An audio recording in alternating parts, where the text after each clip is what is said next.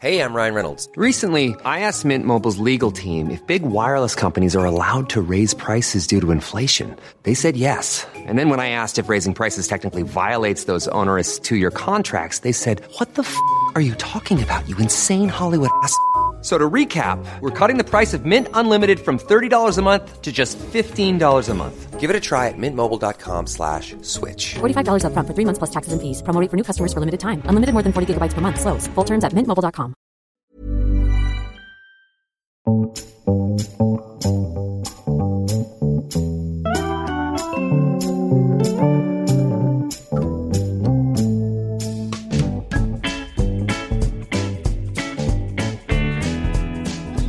Welcome to The High Low, the weekly conversation between Dolly Alderton and Pandora Sykes. Pandora, I've decided we're going to start with a kind of blankety blank activity. So I'm going to read you my favourite newspaper headline from the last week, and you have to guess what the blank is. I'm going to be horrendous at this game, dogs. I haven't been very connected with the news for a little bit. So prepare for some inventive guesses. Male baboons benefit from what? Rain. Wearing socks. No, both good guesses. Male baboons live longer if they have more female friends. Oh, don't we all? I know, it's really interesting. So it was an article in the New York Times, and there's been all this data that's been collected about baboons. And what they've discovered is it's basically about grooming. So the more inter-grooming that baboons do, where they take turns to groom each other, broadly, the longer they live. And women do grooming with each other, and men and women do grooming with each other. But there's not much male-to-male baboon grooming. Maybe you're a baboon, Dolly, because you're a big believer in female friendship. Extending maybe. the old life. The Dolly baboon. Maybe I should just change the next edition of the book jacket for Everything I Know About Love, and it just be a picture of a male baboon. Or a female baboon. One of the leaders on the, I'm going to call it investigation, said, Dr. Campos said, "We don't really understand the actual mechanisms that turn friendships into lifespan." Isn't that interesting? So we know, I wonder if it's the same with humans, we know that love and security and spending time with each other and, you know, intimate relationships mean we live longer, but we don't know why. I have absolutely no doubt that that will be something that makes you live longer, because you read a lot about people dying from loneliness, don't you, or heartbreak when they lose their partner and therefore their company, and that's been a huge concern during the pandemic for older people living on their own. But I wonder specifically why. There must be a reason. Is it a sense of purpose? Is it survivalistic? I don't know, obviously. I'm just very interested why. I suppose from an evolutionary point of view, the one that peeled off from the pack would probably not live as long, would it? It must be purpose, and perhaps socialising has a biological effect. Perhaps communication keeps some juices going. They've actually just said they're circling around exactly the same things you're circling around. They said friendships might help the animals avoid conflicts. So if you've got someone on your side in the animal world, that obviously means that you've got an ally when danger arrives. But I suppose in the human world, even though it's not physical attacks you're talking about most of the time, I suppose the sense of you'll live longer if you have someone there to defend and protect you in times of stress. And they've also said studies in other primates have found that social relationships reduce physiological signs of stress. So exactly what you said, that stress manifests in the body. And the way you reduce stress is by having good friendships. So there we go. We've got a lot to learn about human behaviour from the baboons. I think I'm the first person to ever say that. You definitely are. No one's ever drawn the link between the two mammals. I'm enjoying this game of blankety blank, though. I know. Maybe I'll look into this more. There might even be a theory that we evolved from them. Write in with your thoughts. Another blankety blank game for you, Panda. A shop owner selling what has revealed they saw a massive surge in sales over lockdown. This is very obvious. Fluffy blankets, vibrators. Nearer that. Near a vibrator. Butt plugs. No, I actually want you to keep guessing. No. Chocolate body paint. No, the answer is sex dolls. Oh, gosh. When appearing on an instalment of This Morning last week alongside a male doll, Jessie, Jade Stanley spoke about her business and how it had soared throughout the coronavirus pandemic. We saw surges, Jade said. So every time a restriction would come into place, sorry, I saw massive surges. Loneliness has always been a massive issue, and these dolls serve more than just their primary purpose. They're very much companion dolls. So when people come to visit my website, they're looking for more than just a sex toy. This is a companion. This is someone to sit in your home and bring a lot of happiness into people's lives. Well, I think that's very interesting in light of your previous comment on the effects, the physiological effects of being alone. So who are we to judge how people... I think it's great. Sociologically get ahead. I just don't like to think about the cleaning aspect of it. But then there's a lot of things that it's not nice to think about the cleaning of, really, isn't it? Exactly. Don't dwell on it. Bottom cleanings never. I said don't dwell on it, Panda. Okay, yeah, sorry. I have a poll for you. Hit me. A survey of 2,000 people by Prospectus Global has revealed that 40% of under 30s do not know what getting sozzled means. Dolly, do you know what getting sozzled means? Yeah, getting drunk. I'll read you the other ones. 37% of people do not know what a cad is. A man who is dishonest or treats other people badly. 37% of people don't know what a bonk is. These are just like very PG Woodhouse, I think. I don't think this is about people not fucking and drinking. I think this is just about really old-fashioned language. I don't think bonk's that old-fashioned. Wally? 36% of people don't know what a wally is. When's the last time you really heard that word being used in a non-ironic way? Every single day. 17% of people don't know what a disco is. Don't explain that one away to me, Dolly. No, that's sad. Disco was on the shortlist for my daughter's names, actually, for a while. I've taken it off now. Heavens above. 19% of people don't know what randy is. 20% kerfuffle. 21% brill. 22% swat. 23% lush and tosh. 25% yonks. 26% henceforth. 27% didn't know what a bounder was, or what balderdash meant, or what a trollop is. Jilly Cooper has stepped forward and said that she is worried that plonk will also soon be forgotten. Oh yeah, you don't hear that. The 83-year-old said the words bonk and plonk describe two of the loveliest activities in the world. Let's make sure we carry on using them both. And she added that she would write a plonk buster called sozzled to ensure the word stays in common usage. A couple of words from the 60s that I think are very often misunderstood now, but I really enjoy. I remember my mum once using them, and I was really shocked until she explained what they actually meant. Slut and slattern. Yeah, you very rarely hear slut used in the original form in which it was intended. Yeah, just untidy, doesn't it? Yeah. So I remember she once called me a slut, which I thought was a bit harsh. And then she explained to me, and I think it's pretty much the same as slattern. Anyway, I love all these ridiculous old words, unsurprisingly, but I did enjoy this survey. Yes, and I think we should all now choose our favourite one, and we should go out and be a missionary for it. Okay, well, my favourite from this list, I think, is probably... I think yours should be boogie, 28%. Okay, I'll go and spread the word of boogie. What are you going to spread the word of? Mine's going to be nincompoop at 28% as well. That is a tough one to push.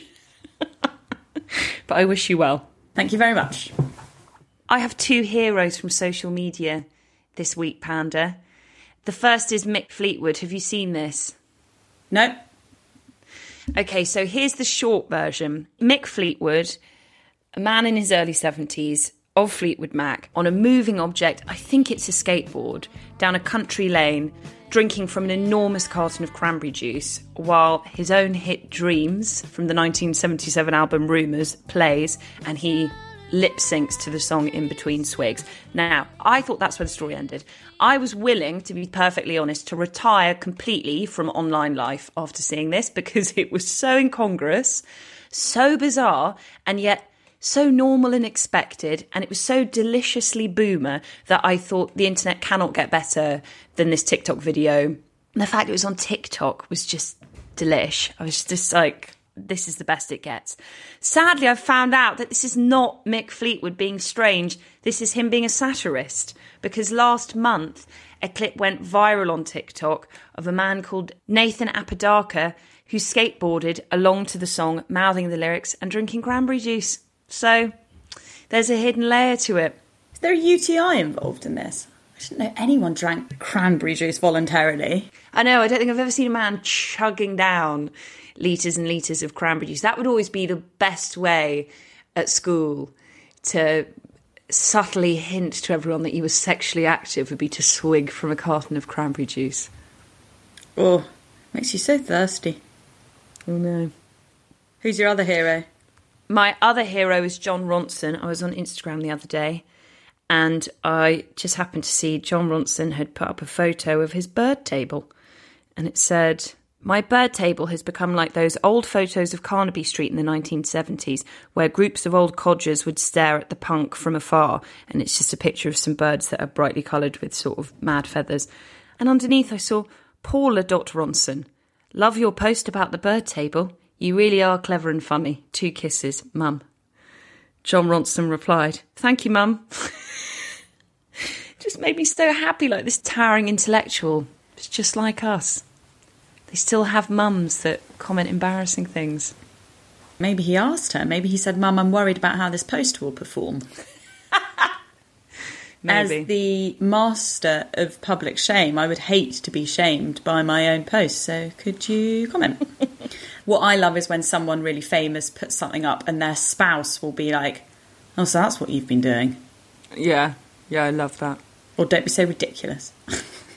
Speaking of heroes, have you read the Life in a Day interview with Tom Hollander that has been lighting up people's lives this week? Yes, I loved it.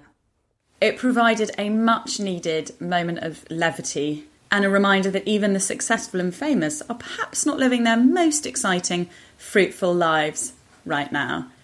It's a very funny look at a life which is perhaps less busy than as a very in-demand actor Tom Hollander's life often is.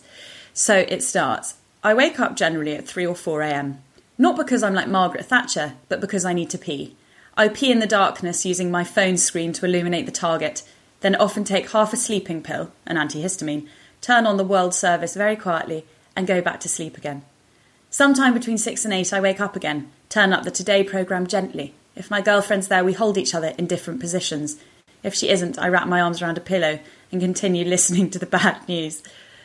Dolly, which were your favourite bits about a very honest, meandering day in the life of a currently not working actor?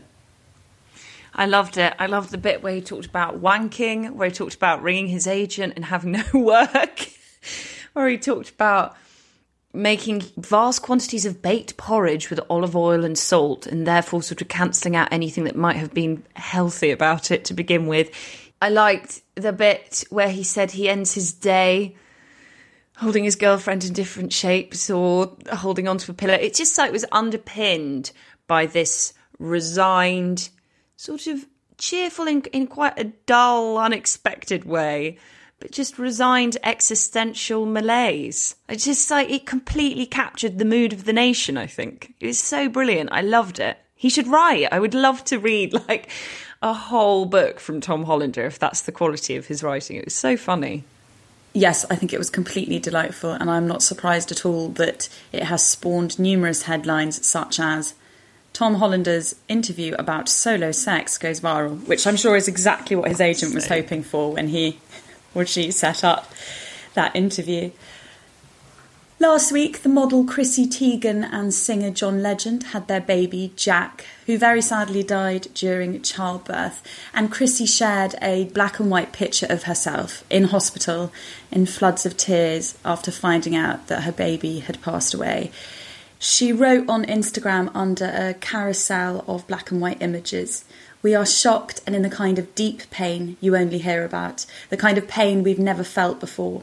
We were never able to stop the bleeding and give our baby the fluids he needed, despite bags and bags of blood transfusions. It just wasn't enough." And she goes on to thank people for their wishes and prayers, and she writes a message to their son Jack, saying that they will always love him.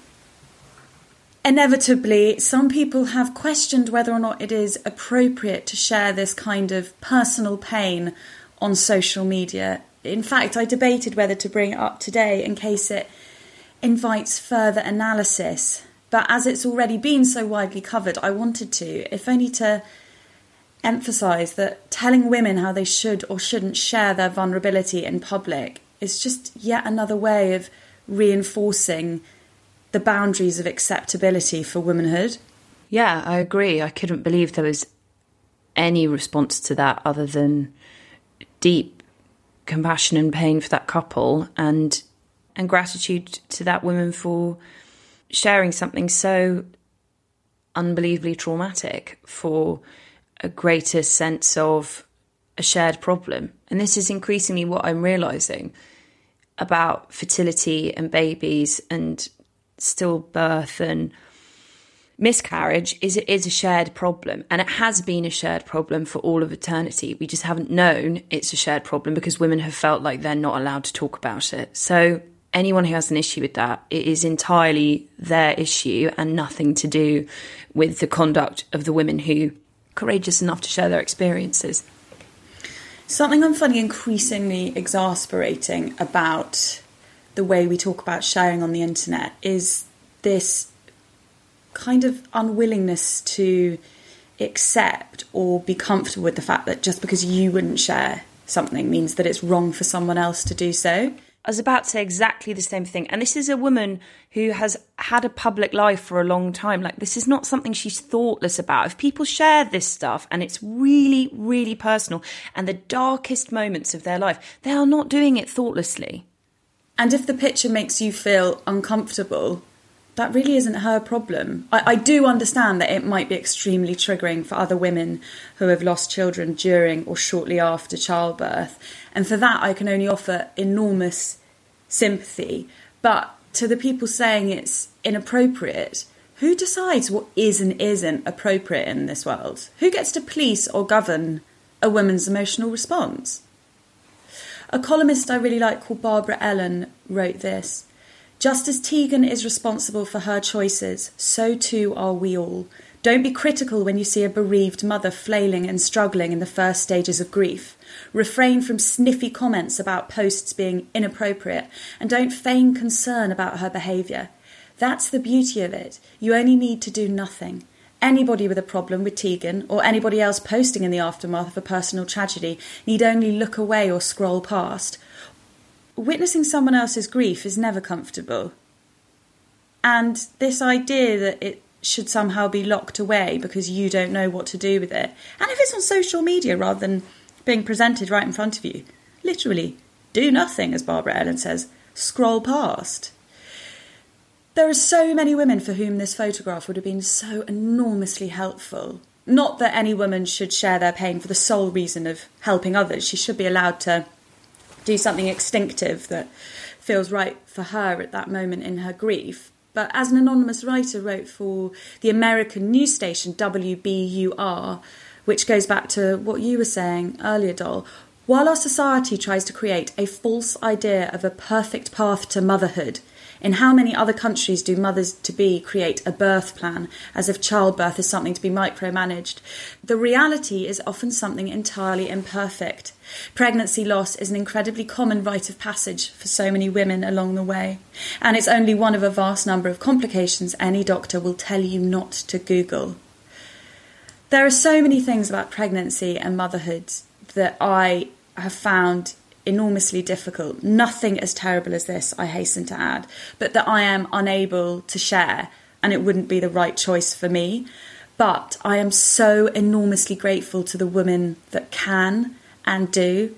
I think it is of huge public good and grace, actually. It's heartbreaking to see any woman like Chrissy judged for it. As Barbara writes, do nothing, scroll on. Do you think that should be the new keep calm and carry on? Do nothing, scroll on. Do you know what I think I'm really sick of when it comes to female vulnerability online or female storytelling in a personal or intimate capacity? I've talked about this before, but judgment masked as concern. I'm worried about how it's going to be for her. No, you're not. It's like, this is just another way of making female emotion seem like something that's out of control and embarrassing and uncontained and inappropriate. That's all that concern usually is. Personally, that's what I think, in terms of, because I've had it leveraged at me as well, and obviously for much, much more trivial things. But I don't believe in that sort of cultural concern on the most part. I think it's just another way, really, of dismissing and judging women. She doesn't need our concern, she needs our compassion. But if she has decided with her partner to share this like extraordinarily, you can't get any more traumatic moment of your life, then we just have to like have trust in her instincts that this is something she really wants to do, not just for her but for the service of others. As you said, that takes grace, and if you don't like it, scroll on. I spoke at Cheltenham Literary Festival at the weekend, and Dolly is going to be speaking next weekend. It is one of the major literary festivals in the UK, and I always love going to the talks when I can, but it's obviously only something that you can normally see if you're already in Cheltenham. But this year, for the first time ever, there is a Cheltenham Pass where you can stream all 120 of the talks for just 20 quid. And this is not hashtag spawn, by the way. I was desperate to watch some of the talks that I couldn't get to, and I was so pleased to hear about it. I just wanted to share. There's Malcolm Gladwell on his latest book, Talking to Strangers. There is Alif Shafak and Dottie Charles on the Age of Outrage, and so many more brilliant talks. And all the content is available on demand until the 31st of December 2020. So you just go to cheltenhamliteratureFestival.com/box-office. I've signed up and I'm going to be diving in over the coming weeks, and I'll probably be waffling about my findings here because there are just so many brilliant talks to watch. I cannot wait. The lineup this year, particularly in the circumstances, I think is so impressive and so varied. I too will be signing up to watch that. Thanks for the tip, Panda. I'm afraid it's a dreaded bit of self-promotion. I promise this is not going to be like the Love Actually countdown, where it's 6 weeks to go, 5 weeks to go, 4 weeks to go. There is just over a week to go before my first novel, Ghosts, is published. And I wanted to let anyone know this week who likes audiobooks that the audiobook is being released early. It is available from this Thursday, and it is read by the utterly dreamy Holiday Granger. So if you like audiobooks and you'd like to listen to my audiobook, then please buy it on Thursday. Thank you. Support for the High-Low comes from Stripe and Stare. Comfortable, sustainable knickers and loungewear for which, and not just because the sponsor ordered, Dolly and I have been long-term fans of. In fact, like most days, today I am wearing a pair. Not only are they the most comfortable knickers in the world, they are 95% biodegradable. Using sustainably sourced beechwood fibres, Stripe and Stare's production uses 95% less water than cotton and is proven to be up to 3 times softer. As well as this truly innovative approach, Stripe and Stare have also launched a subscription service for the undie obsessive. Sign up and get monthly knickers delivered through your letterbox so that you too can be like Justin Bieber. I think he gets new underwear very regularly. That is the celebrity rumour. Stripe and Stare also make loungewear and nightwear, all in the same super soft, sustainable fibres, perfect for working from home. I have a tie-dyed tracksuit, which can also masquerade as a pyjama because it's quite thin, which means technically I need, nor do, ever take it off. Get yourself a 20% discount by entering HIGH20, HIGH20, online at stripeandstare.com or shop the collection at international retailers such as Shopbop, Selfridges, Bloomingdale's and Revolve. Thank you very much to Stripe and Stare.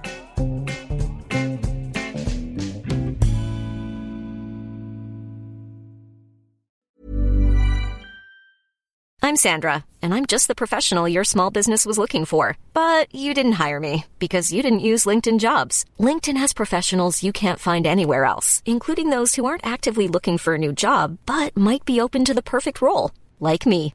In a given month, over 70% of LinkedIn users don't visit other leading job sites. So if you're not looking on LinkedIn, you'll miss out on great candidates like Sandra. Start hiring professionals like a professional. Post your free job on linkedin.com/people today.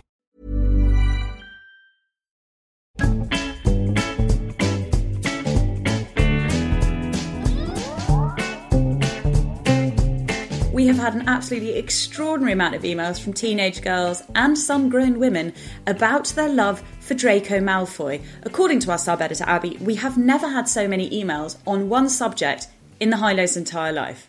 Who knew it would be this? Ategra Wagba said to me that she was perplexed that we thought this was surprising and that this has been going on for years and he was her first massive crush. All the girls in her school were obsessed with him and we've really missed a trick. This passed me by when I was a kid. Do you remember it? No. I just don't remember it. But she was she was like, this is not a thing. This has been happening for decades. So there we have it. Well, I mean, apparently so. We also love those of you who wrote in to say you had tried pop commands that week as a way of telling people to politely fuck off. For example, I can't discuss that right now, but could I pop over later? And that they had been very effective. So I am very pleased to hear this. Dolly probably less so. A couple of Canadians wrote in to stress that not only is Schitt's Creek written by a Canadian father and son, but it is also filmed with Canadian actors and set in Canada. And obviously, as a half Canadian person, I am thrilled to hear this, and I have even more reason to watch Schitt's Creek. Something that I've noticed with my Canadian relatives is they are completely obsessed with insisting that everyone is Canadian. So I'll have to tell Barbara Alderton about this as well. Someone also wrote in with a very intriguing story about how they have verified Banksy's identity as a fellow Bristolian. And they can't tell us who it is, but they're definitely not Neil Buchanan from Art Attack. So there we go. I hope this story never ends on the high-low. We also had a really lovely letter from someone who wrote in to say that their boss had given them time off for heartbreak, following on from our discussion last week about how to mend a broken heart. I used to work for a company where it was stated in your contract that if you separate from your partner with whom you are married to or living with, you were allowed up to 5 days of leave. If any more than that was required, it was at a manager's discretion. During the time I worked there, I separated from my boyfriend and I was an emotional mess, crying for days. I explained the situation to my boss at the time and he told me to take all the time I needed, which was 5 days in total. Upon my return, people were amazing and supportive. One colleague even invited me to use her office if I ever felt like I needed a moment. I welcome this kind of workplace culture and I think it can sometimes be missing in the corporate world. We're all human and as you said, it can be one of the worst things you can experience as an adult. I think more companies should recognise it as a hardship that comes with its own logistical, mental and physical struggles, and taking time off to heal a broken heart should be normalised because after all, it's a normal thing to go through. I can see the cynics rolling their eyes about millennial snowflakes, but quite frankly, I think it's great. I was fired once for crying too much about a breakup at work. Oh, Pandy, how old were you? I was 23 and I was temping in a property firm. Oh. Tell me what you've been enjoying this week, Dolly. I have an absolute corker to recommend this week. I've been excited all week to share it. I reckon that's like a 19%. That's extinct. Yeah, I think we're going to do this now. in conversation. I think I'll say a word and you'll just go 28. And I'll go 49. Yeah. Corker's got to be in there. Corker's terminal, I think. Okay, sock it to me. So my corker. I want to talk about Bruce Springsteen's lockdown radio show, From My Home to Yours, which he presents from his New Jersey farm. So it aired quite a while ago during deep lockdown on his American radio station, and then it got picked up over here by BBC Radio 2 during the summer, and you can listen to the episodes on BBC Sounds. I am so annoyed it's taken me this long to know about it, and I'm telling all of you about it with great urgency because it's doing that annoying BBC thing of expiring. So the first episode has expired. The second episode, which I urge you to all listen to, is absolutely beautiful, will expire quite shortly. He calls it a rock and roll requiem, and it's in memory of victims of COVID. There's lots of reflection on grief. He reads the names of people who have lost their lives to COVID and shares details about their lives. I found it so moving, the music that he uses to commemorate those people and to mark a period of mourning is just so sensitively done and beautiful. That's probably the heaviest one that I've listened to. The rest of the series is a mixture of just amazing song curation from him, proper mix of rock and roll, soul, Motown, gospel, hip hop and pop. I've discovered some great music through it. But there's this just perfect tone that he strikes that's so effortless and feels so much less mawkish than what Brits would dub as blitz spirit. He's just reverent and calm and yet furiously passionate. And he has this just natural, soulful, blue-collar statesman quality. And he gets the tone so right. And he's also just really charming and funny. He shares a lot of personal stories. He gets very nostalgic with guests who are fellow musician friends, including an episode with his wife, which I adored. He pays homage to musicians and musical moments of history, and it's all delivered in this beautiful, familiar, weathered, trusted, safe voice that Bruce Springsteen has. And it has confirmed to me what I've always known, really, which is Bruce Springsteen is the closest thing I've ever seen to my absolute dream man. I don't think you can get anything as close to male perfection than Springsteen. That's my number one take home. Is he even more of your dream man than Rod Stewart? Yeah. He's got the whole package. I've gotten deep into a Springsteen autobiographical hole this week, and it is a hole that I very much enjoyed nestling in. What are the Springsteen fans called? Steeners? Steenies? Springies? No, I don't know. Bruceys? I don't know. He's called the boss, so maybe we're called the employees. Not very the sexy. bossies. I don't know. I've made that up. Anyway, can't recommend it enough. I think it's my favourite new piece of culture that I've been introduced to in 2020. I found it really soothing and uplifting. I've cried, I've laughed, and I've danced listening to every episode. I'm going to play a clip from the episode with his wife, Perry, who captures just such a lockdown, married for 30 years vibe, very my parents, of being very much in love, but also very ready to have a conversation with someone else other than her husband. It's absolutely gorgeous. And those city songs of yours remind me, of course, of who you were when we first met.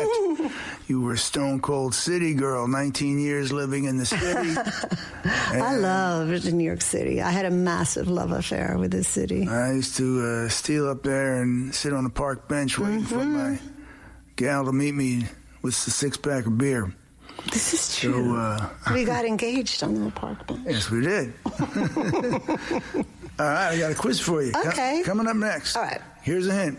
Old Asbury Lanes. Here's another hint. Rockabilly. Oh, yeah. Here's your third hint. The female Elvis. I know you got that. Fujiyama Mama, Wanda Jackson. Just rough joy and liberation. Here it comes. I've been to Nagasaki, Hiroshima too. The same I did to them, baby, I can do to you, 'cause I'm a Fujiyama Mama. while that clip was playing, I told Dolly that Bruce Springsteen reminded me of Michael Barrymore, and she got really cross with me. She actually flounced out briefly, but CJ lured her back. You just do it every time. It's so bum out. It's like when I first told you I had a crush on Keir Starmer and you said he looked like the Have It Earth man from Bridget Jones's Diary. Julian from the Shopping Channel. It does, it's true. It's true. I'm sorry. I just sometimes think that I need to puncture these sexual fantasies before they take you over. Take over. That's true. There's little else I've been thinking about this week, actually, so maybe you've done me a favour to clear out a bit of brain space. Can we talk about The Social Dilemma? Yeah, watched that a couple of weeks ago. It gave me the willies. So The Social Dilemma, for anyone who hasn't seen it yet, you've probably heard about it, because I have had endless conversations with friends, because I was really debating about whether or not to watch it. I didn't know if I was in the right frame of mind. And actually, I had exactly the same thing, Panda. Farley told our WhatsApp group of girls to watch it. And initially I was like, no, I'm too jittery at the moment, like a skittish little rabbit, don't want to. And then I got lured in, and I'm so glad I did. But it did give me the willies. It is really fascinating. It's a docudrama about the impact of social media on our lives, featuring Silicon Valley's most famous detractors. It did have an incredible roster of talking heads. The main one being Tristan Harris, a formal Google design ethicist, which means he looks at kind of the ethics of design, the morality of it. And Shoshana Zuboff, the author of Surveillance Capitalism and the founding father of virtual reality, a funky title if I ever had one, Jaron Lanier. I'm obsessed with that guy. I thought he was the best voice on it. And for years, I've had a friend tell me that I've got to read his book, which is 10 Reasons to Leave Social Media Right Now. You've read it, haven't you? I haven't read it, and I don't know why, because that's exactly the kind of thing that I enjoy reading. And I agree, he is fascinating. And he also was, I think, the much needed voice of nuance, because it's not unusual. Like, there's kind of a bit of a running joke, isn't there, that these Silicon Valley guys went into Pinterest or Facebook or Slack, started it up, or like invented the Gmail folder or inbox, made a shit ton of money, and then got out and told everyone not to use these tools anymore. I'm kind of semi-cynical. I think, of course, they are in a position to critique what they created, because they know firsthand the kind of psychological impact of these tools. I don't think that means that they can't be trusted, or that they are motivated entirely by self-interest. And they're not necessarily talking about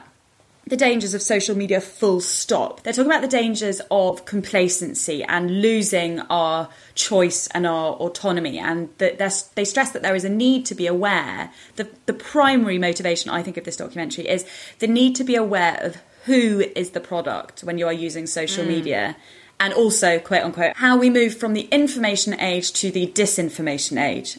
And I know that sounds quite awkward, but they do phrase it disinformation, not misinformation. And I think I found the hardest bits to watch when we saw clips of how this had fueled white supremacy, amongst other things. And they talk about it as these are the tools that are eroding the fabric of how society works. But I want to know what you think. Gave me the willies. Right, okay, so to be more specific, I tell you what gave me the willies. I think that's the 38%, by the way. Oh, yeah. Also, I've been saying it wrong for years, because for years I said it put the willies up me. Different thing. I think I got confused between put the wind up you and give you the willies. Anyway, gave me the willies. I'll tell you why. The first reason, and it's quite hackneyed now to dwell on this, but there's that moment where they say to all of these people who developed these features and these apps and these tools where we spend most of us spend a huge majority of our time and our energy and our focus now, all of them said they don't allow their children to use them. And this is a very clumsy metaphor, but I remember there was a kebab shop on Chalk Farm Road that I used to frequent a lot in my younger years on a Friday and Saturday night about 3 a.m. And I remember every time there was this man who owned the kebab shop, and I would see him. He was always at the front slicing the doner, and the look on his face was that of complete repulsion. And I can see where you're going with this. Yeah, and it's the same thing here about you never meet a drug dealer who takes their own drugs. Yeah. That you would never ever meet a drug dealer who took their own stuff. And I think there's something that just felt so simple but so profound for me, that the men who understood how and why these tools were developed, what the effect psychologically is on people and why we keep coming back to them, means that they're one of the most dangerous things to shield from their children. I just think that says everything you need to know, doesn't it? Well, I don't listen to the high-low.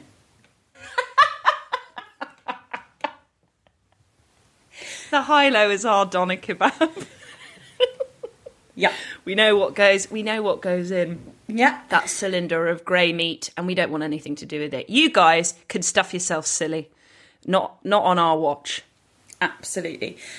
I watched this the day after I had been on this, been part of this talk at Cheltenham Literary Festival, and it was so interesting to watch it the day after, because a lot of the talk was about social media. So the host, Abigail Bergstrom, asked us, what would we change about social media? And Otegha Awagba said very clearly, and she had admitted that she spends far too much time on social media and that it doesn't have a positive effect on her. It makes her very angry. She doesn't like the person who she is on it. And, you know, she finds it a real time drain. And she said, without missing a beat, I would erase it completely. And really, I said, you can't erase it completely, because you're going backwards if you erase it completely. What I would do is remove all the sexy features that make it so addictive and I think make it so anxiety making. So I wouldn't. Yeah, and they really hone in on this program on like what the very specific features are that make it most dangerous. And as you said, it's not so much as a concept of connection that is dangerous. It's the features and the tools that make it addictive, and that's the thing that ruins our brains. Exactly. So I wouldn't take it away completely, because I think it's a really vital tool for sharing and spreading ideas. I think there's an amazing sense of solidarity. I think it's been vital in the pollination of global social movements. I think there's a lot of positive things. What I don't like, and this is something I said on the talk, is when we talk about social media like it's a net good or a net bad. It's just you can't talk about anything like that, because there is almost nothing in this world that is wholly good or wholly bad. But what I would do is I would take away the ability to see people's follow count. I would take away likes. I'd keep direct messaging so that conversation doesn't always and arguments don't always have to be in front of a million people. And then I'd take away stuff on WhatsApp like last seen. I'd take away the ellipses of instant messaging. I would probably take away the retweet button, or you can retweet but you can't comment. Anyway, I won't take you down my rabbit hole of if I was the mayor of social media town, what would I do? I think that's really, really interesting. And actually the thing that, because, you know, you watch these things or you read these things, certain ideas or certain sentences remain in your head, but really what is the residual effect on your behaviour? The thing it did for me is, speaking of those tools, they talked about how psychologically every time you pull down on your Instagram feed to check if there have been new posts, or every time that you refresh Twitter, it has the same effect on the brain as putting a coin in the slot machine in a gambling arcade. So it's engaging with addiction, which we know, obviously, but when you break it down into those terms, I found it really helpful. And the first thing I did was I took off all the notifications from my WhatsApp for the first time in my life. So every time I look at my screen, unless I have an email, I now have nothing. No one texts me. I only have WhatsApp messages. But I was basically constantly looking at my phone like I was pulling the lever on the fruit machine.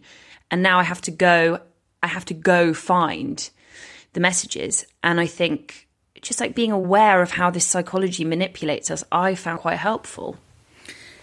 The slot machine psychology is all about dopamine and how if you know that you are guaranteed a reward, you are less involved and engaged than if you don't know when it's coming. So it's like when you're playing roulette, or you know, the like claw going into the soft toys. Is it going to grab one or is it not? And a lot of that knowledge about psychology comes from the rat and the lever experiment, which was in the 1930s by a psychologist called Burhouse Skinner. And basically they figured out that a rat, if it always knew it was going to get a treat when it pulled on a lever, it just got bored. Whereas when it didn't know when it was getting the treat, it was obsessed with pulling the lever, because it just keeps you on your toes, doesn't you? It's like a game, but playing a game with your communication obviously makes the whole thing a lot more fraught. Facebook, unsurprisingly, have called the documentary sensationalist. It says that these are difficult and complex societal problems. I don't think the documentary shies away from how complex these problems are. No, I don't think it's fatalistic either. It ends with Duran talking about how we move forward with this thing still in our lives, but in a safer way. And actually, one of the main voices of the programme is a man whose sole purpose in life is looking at the ethics of social media and how we can have it in our lives in a way that's safe, healthy, ethical, humane. I don't think there was any sort of absolutism about the fact that this has to be demolished. I have to say, I changed my stance a little bit after watching this. I've always been keen to stress that there have always been developments in our communication that throw society off, and that cognitively and psychologically we are always slightly behind when it comes to adapting to communication. So the creation of the telegram massively threw people off. The television freaked everyone out. The telephone, the mobile phone, all of them required huge societal shifts, which left a lot of people baffled or uncomfortable or sceptical. There were always huge swathes of people that were completely against these mediums, thought that they could bring nothing but harm. My favourite concern around the television, and this was a huge concern, is that quite a lot of people worried that it would prevent housewives from getting all of their work done during the day. How could they do all their housework with the temptation of the television right there? And so that is the very nature of technological changes and shifts in communication. You know, they challenge the very essence of how we relate to other humans, and we need to catch up. However, then I watched this documentary and it explained that the rate of acceleration of communication in technology is so much faster than it's ever been, and we can never possibly begin to catch up. I had a moment of awareness there, and I was like, oh, another truly horrifying part that I can't stop thinking about, and that really makes me think about how we think, how this impacts Gen Z, and how we teach social media education in schools, which is just absolutely not being done enough and not being prioritised by the government enough, I don't think, is how the documentary shared how suicide stats in young girls has gone up since 2010, which is when social media became available on phones. So our sub-editor Abby cannot verify these facts, but these are the facts that are given in the documentary or the docudrama, and I believe they are US based. But since 2010, suicide has gone up in the States in the age 15 to 19 bracket by 70%, and in the 10 to 15-year-old bracket by 151%. And that is a dramatically steeper incline than in any of the decades previous. Yeah, it is so chilling. I couldn't believe those statistics. Really frightening. Dol, you've said you turned off your notifications. Has it changed anything else about the way you use social media? Here's what I think now about me and social media. I feel like for about 3 years, I've felt weird about social media. For me, personally, I know lots of people who have very healthy relationships with social media. I have known for, a few years that it is very damaging to my mental health, detrimental to my sleep, most importantly, most detrimental to my sense of self and to my sense of creativity and voice and instinct. It makes me feel untethered and unmoored on bad days. And I think I'm an addict. And there is only one answer, which is it's not that I need to be off it completely. I need to be on it in a very minimal, boundaried, marshalled way. In the last 6 months to a year, I have completely found a system that makes me safer. It's incredibly regimented, and that's the answer. It's so simple. For me personally, that's the only way that I can move forward and be happy and healthy, and for most of my life and sense of self to exist in flesh and blood, in air and earth, in reality, here. And yet, I have a book coming out next week, as we know, October 15th. And I've had to be on social media more for that. I say I had to. I think basically the addict in me saw a nice excuse that I get to. And the effects on sleep, generalised anxiety has been almost instant.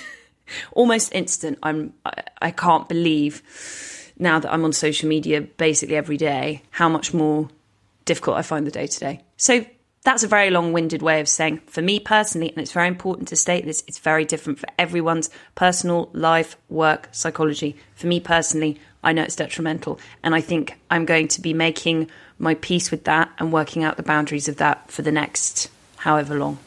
What about you? I had exactly the same thing when my book came out, and I was on it every day for 2 weeks. And I was able to, because I'm used to only checking, once a week or once every 2 weeks, I was able to really notice the difference. And as you say, just very personally, I have a much better relationship with it and with anything, to be honest, except for reading, when it is controlled and intermittent. So in the same way that I might do an exercise class once a week, or I might speak to my mother once a week, or I might have a bath once a week. Joking, I wash every day. I just knew it was just great. If I approached it in a really targeted way, I'd keep a to-do list of people I needed to message and things I wanted to post, and then I go on, I do my business, I wipe my bum, and I log out. Works for us, but again, let's say it again, that doesn't work for everyone. This is the thing that's key, I think. I think people feel like when I say this stuff that I'm making a judgment on how they use social media. I wish I could use it, in a kind of carefree, thoughtless way and be on it 5 times a day and it not bother me. It's just that's not how I work. That's not how you work. No, I'm not very good with lots of buzzy voices in my head, which is what social media was. But I do know what you mean. People do see it as a judgment. I started putting boundaries in about 2 years ago. And I definitely had people a bit baffled, because obviously there was a lot I missed, because people just put everything on Instagram now, which drives me mad, rather than, texting their news. And also a lot of people thought there was a smugness there. And I don't think I realised how loaded the conversation is around social media boundaries. I used to use it as kind of almost like the running background music to my life. So I would share what I was doing. So if you wanted to know what I was up to, you could see it through my social media. And then, I don't know, I got older, I had kids, my brain changed, and I just realised I didn't want to share the same way. I didn't want to be present in the same way. It was affecting my ability to be present in my real life. And I think when that happens, you want to maybe look at it. But only if that happens, as you say. If it doesn't, great. Dol, what else have you been enjoying this week? I'm going to do a quick fire of a few things that I've enjoyed this week. The first is Once Were Brothers, which is a beautiful documentary about the band with amazing talking heads, including the sexy boss, Bruce Springsteen, and Eric Clapton, and Robbie Robertson is the main talking head for it, who was a member of the band. It's about the brotherhood and politics within the band. It's about the band's relationship with Bob Dylan. I know this is incredibly specific for a lot of people. The reason I bring it up is I was raving about it on my Instagram stories, and I've since had lots of messages from people asking where I watched it. So if you're a fan of the band, or you're a fan of that period of music history, or you're interested in what was going on in Woodstock in the late 60s, Once Were Brothers, you can rent it on Amazon Prime Video. I also highly recommend listening to Robbie Williams on Adam Buxton. I always was and always will be a massive Robbie Williams fan, the man and the music. He is very funny and sweet and charming and very vulnerable on this episode because he obviously is so desperate to impress Adam Buxton, who has to admit to him that he was quite sneery about him in the 90s when Adam Buxton was on TV and Robbie Williams was at the height of his fame. And it's just a really open, vulnerable conversation, mainly from Robbie's side. And it's so clear that he's so keen to impress on Adam, that he's a thoughtful, culturally engaged person. And yeah, it's just kind of heartbreaking and sad to listen to that dynamic of this man who has had like such enormous mainstream commercial success, obviously still desperately wanting to be seen as kind of fringy. And it's an interesting dynamic to listen to. And it's amazing that a man with that much power and success can obviously still be really concerned about what a funny bloke who loves alternative comedy and walks through a field with his dog Rosie talking into a microphone thinks of him. Like, that's the man he really, really wants the approval of. And yeah, it was a lovely conversation. I really enjoyed that. And I also loved The Duchess by Catherine Ryan, which I know you mentioned, Panda, and you too enjoyed. I found it very macabre and very arch, and it's very silly as well. And I think maybe its silliness acts as a Trojan horse, because really there are some very interesting thoughts that underpin that series about motherhood and womanhood and femininity, and I really enjoyed it. You can watch that on Netflix, 6 episodes, very watchable. How much did you enjoy her outfits at the school gates? Oh, loved them. I love that whole thing. It's like quite an old-fashioned idea of the female comedian. It's very Joan Rivers, bold dressing, caustic tongue, highly powerful, sexy. It's of a different time, but I really enjoyed how she modernised that sort of female comic voice. Thank you very much for that quick fire. Used to do lots of quick fires. Can you bring them back, actually? Because I make notes to listen to podcasts, because whenever I'm out and about, I never know what to listen to. So can you bring that back, please? Yes, I will. Thank you very much. I watched one of the best pieces of British filmmaking that I have seen in a long time. It's called Rocks. Have you heard about this? No. Oh my God, I had been dying to see it at the cinema and I couldn't make it. And I'm so glad it came to Netflix straight from the cinema, which is no doubt accelerated by the pandemic, because I know that the period of time between cinema and general release has got shorter, but this was pretty much instant, I think.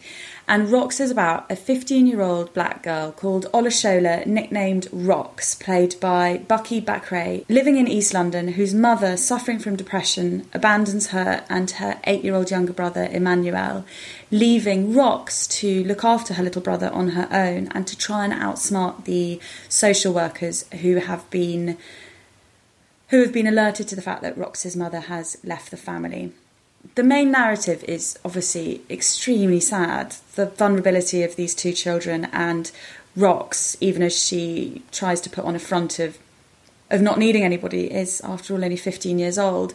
But it is also an extremely funny and energetic and deeply moving look at the friendship of girlhood and the strength of those bonds and the shared communities of London, particularly where Rocks lives in East London. The relationship between Rocks and her best friend, Samaya, played by Kosar Ali, is so finely drawn. There is a lightness to the depth of their friendship and real nuance given to their differences. At one point, Rocks and Emmanuel shuffle embarrassedly into Samaya's house in need of somewhere to stay, while there is a big Somalian wedding celebration going on, which Rocks and Emmanuel feel completely kind of bemused by and don't really know where to find their place. at another point, Rox tells someone that she doesn't like Jamaican food. It's an incredibly subtle way of reminding the viewers, many of whom will likely be white, that the black and brown community, despite frequently being written about in the media as such, is far from homogenous. And there's another bit that feels necessarily pertinent to a lot of the conversations we're having at the moment, where a white middle-class girl, played by Ruby Stokes, tries to help Rox. You know, she acts only from a place of goodwill, but she ends up making it worse, misunderstanding what Rox really needs in that moment. The film is written by up-and-coming Nigerian-British playwright and screenwriter Teresa Ikoko, with film and TV writer Claire Wilson, and it's directed by Sarah Gavron, who made 2007's Brick Lane and 2015's Suffragette. And they underwent the most amazing process of collaboration to make it. Dol, you know a lot more about filmmaking than me, but I'd be interested to know if you thought that this was a rare kind of process of research and collaboration that went into the project before it even got off the ground. So the casting director, Lucy Pardee, met with over 1,000 girls over a period of years at various London schools before choosing 30 girls with whom they ran workshops for nearly a year, where the teenagers would openly discuss their romances, their thoughts about social media, their feelings about school. The kids would do writing exercises, they would listen to music, they'd dance, they'd speak about dialogue or what felt authentic to them, how they felt about plot. From there, after a year, the girls were whittled down to 12, and then 7 were selected, who are the teenagers who play this very tight friend group in the film. That is a very rigorous and thoughtful casting process. Just everything about how they put this film together. I mean, it's a wonder to watch, but reading about it makes it even more thoughtful and impactful when you read about every detail of how they made the film being so intentional. For example, the crew was deliberately 75% female, as Sarah Gavron wanted the cast, the teenage cast, to see a successful female crew, to see women that they might aspire to be. Isn't that lovely? Yeah, and it shows you can do this differently. And it's just a total homage to the resilience of Rox and the power of teenage girlhood and female friendship. And I cannot recommend this enough. Dolly, I think it will take your breath away. And that's on Netflix now.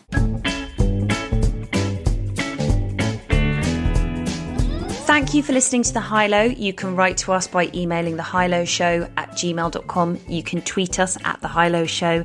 You can buy our merch at thehighlowshop.com, where all proceeds go to charity, 50% to Freedom Charity and 50% to Black Minds Matter. We'll talk to you next week. Bye. Bye-bye.